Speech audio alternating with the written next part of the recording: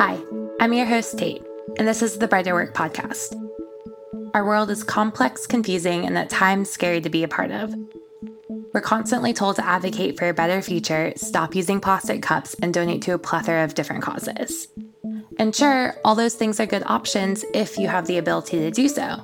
But as a society, we're already stretched so thin between taking care of our health, going to work, dropping the kids at daycare, the dog needs to go to the vet, catching up with friends, budgeting, vacuuming, errands, paying bills, doctor's appointments, grocery shopping, and on and on and on and on. Not only is it unrealistic, but it's dizzying and disorienting to think we'll have anything left over at the end of the day. But what if I told you you didn't need to add anything else to your plate? What if I said that instead, you could have a hand in creating the change you want to see through your career? And maybe you've already had this thought, but you've had trouble figuring out what's out there and where you might fit into it all. That's why each week we're breaking down the overwhelm by chatting with the team members behind today's most exciting nonprofits and purpose-rooted companies.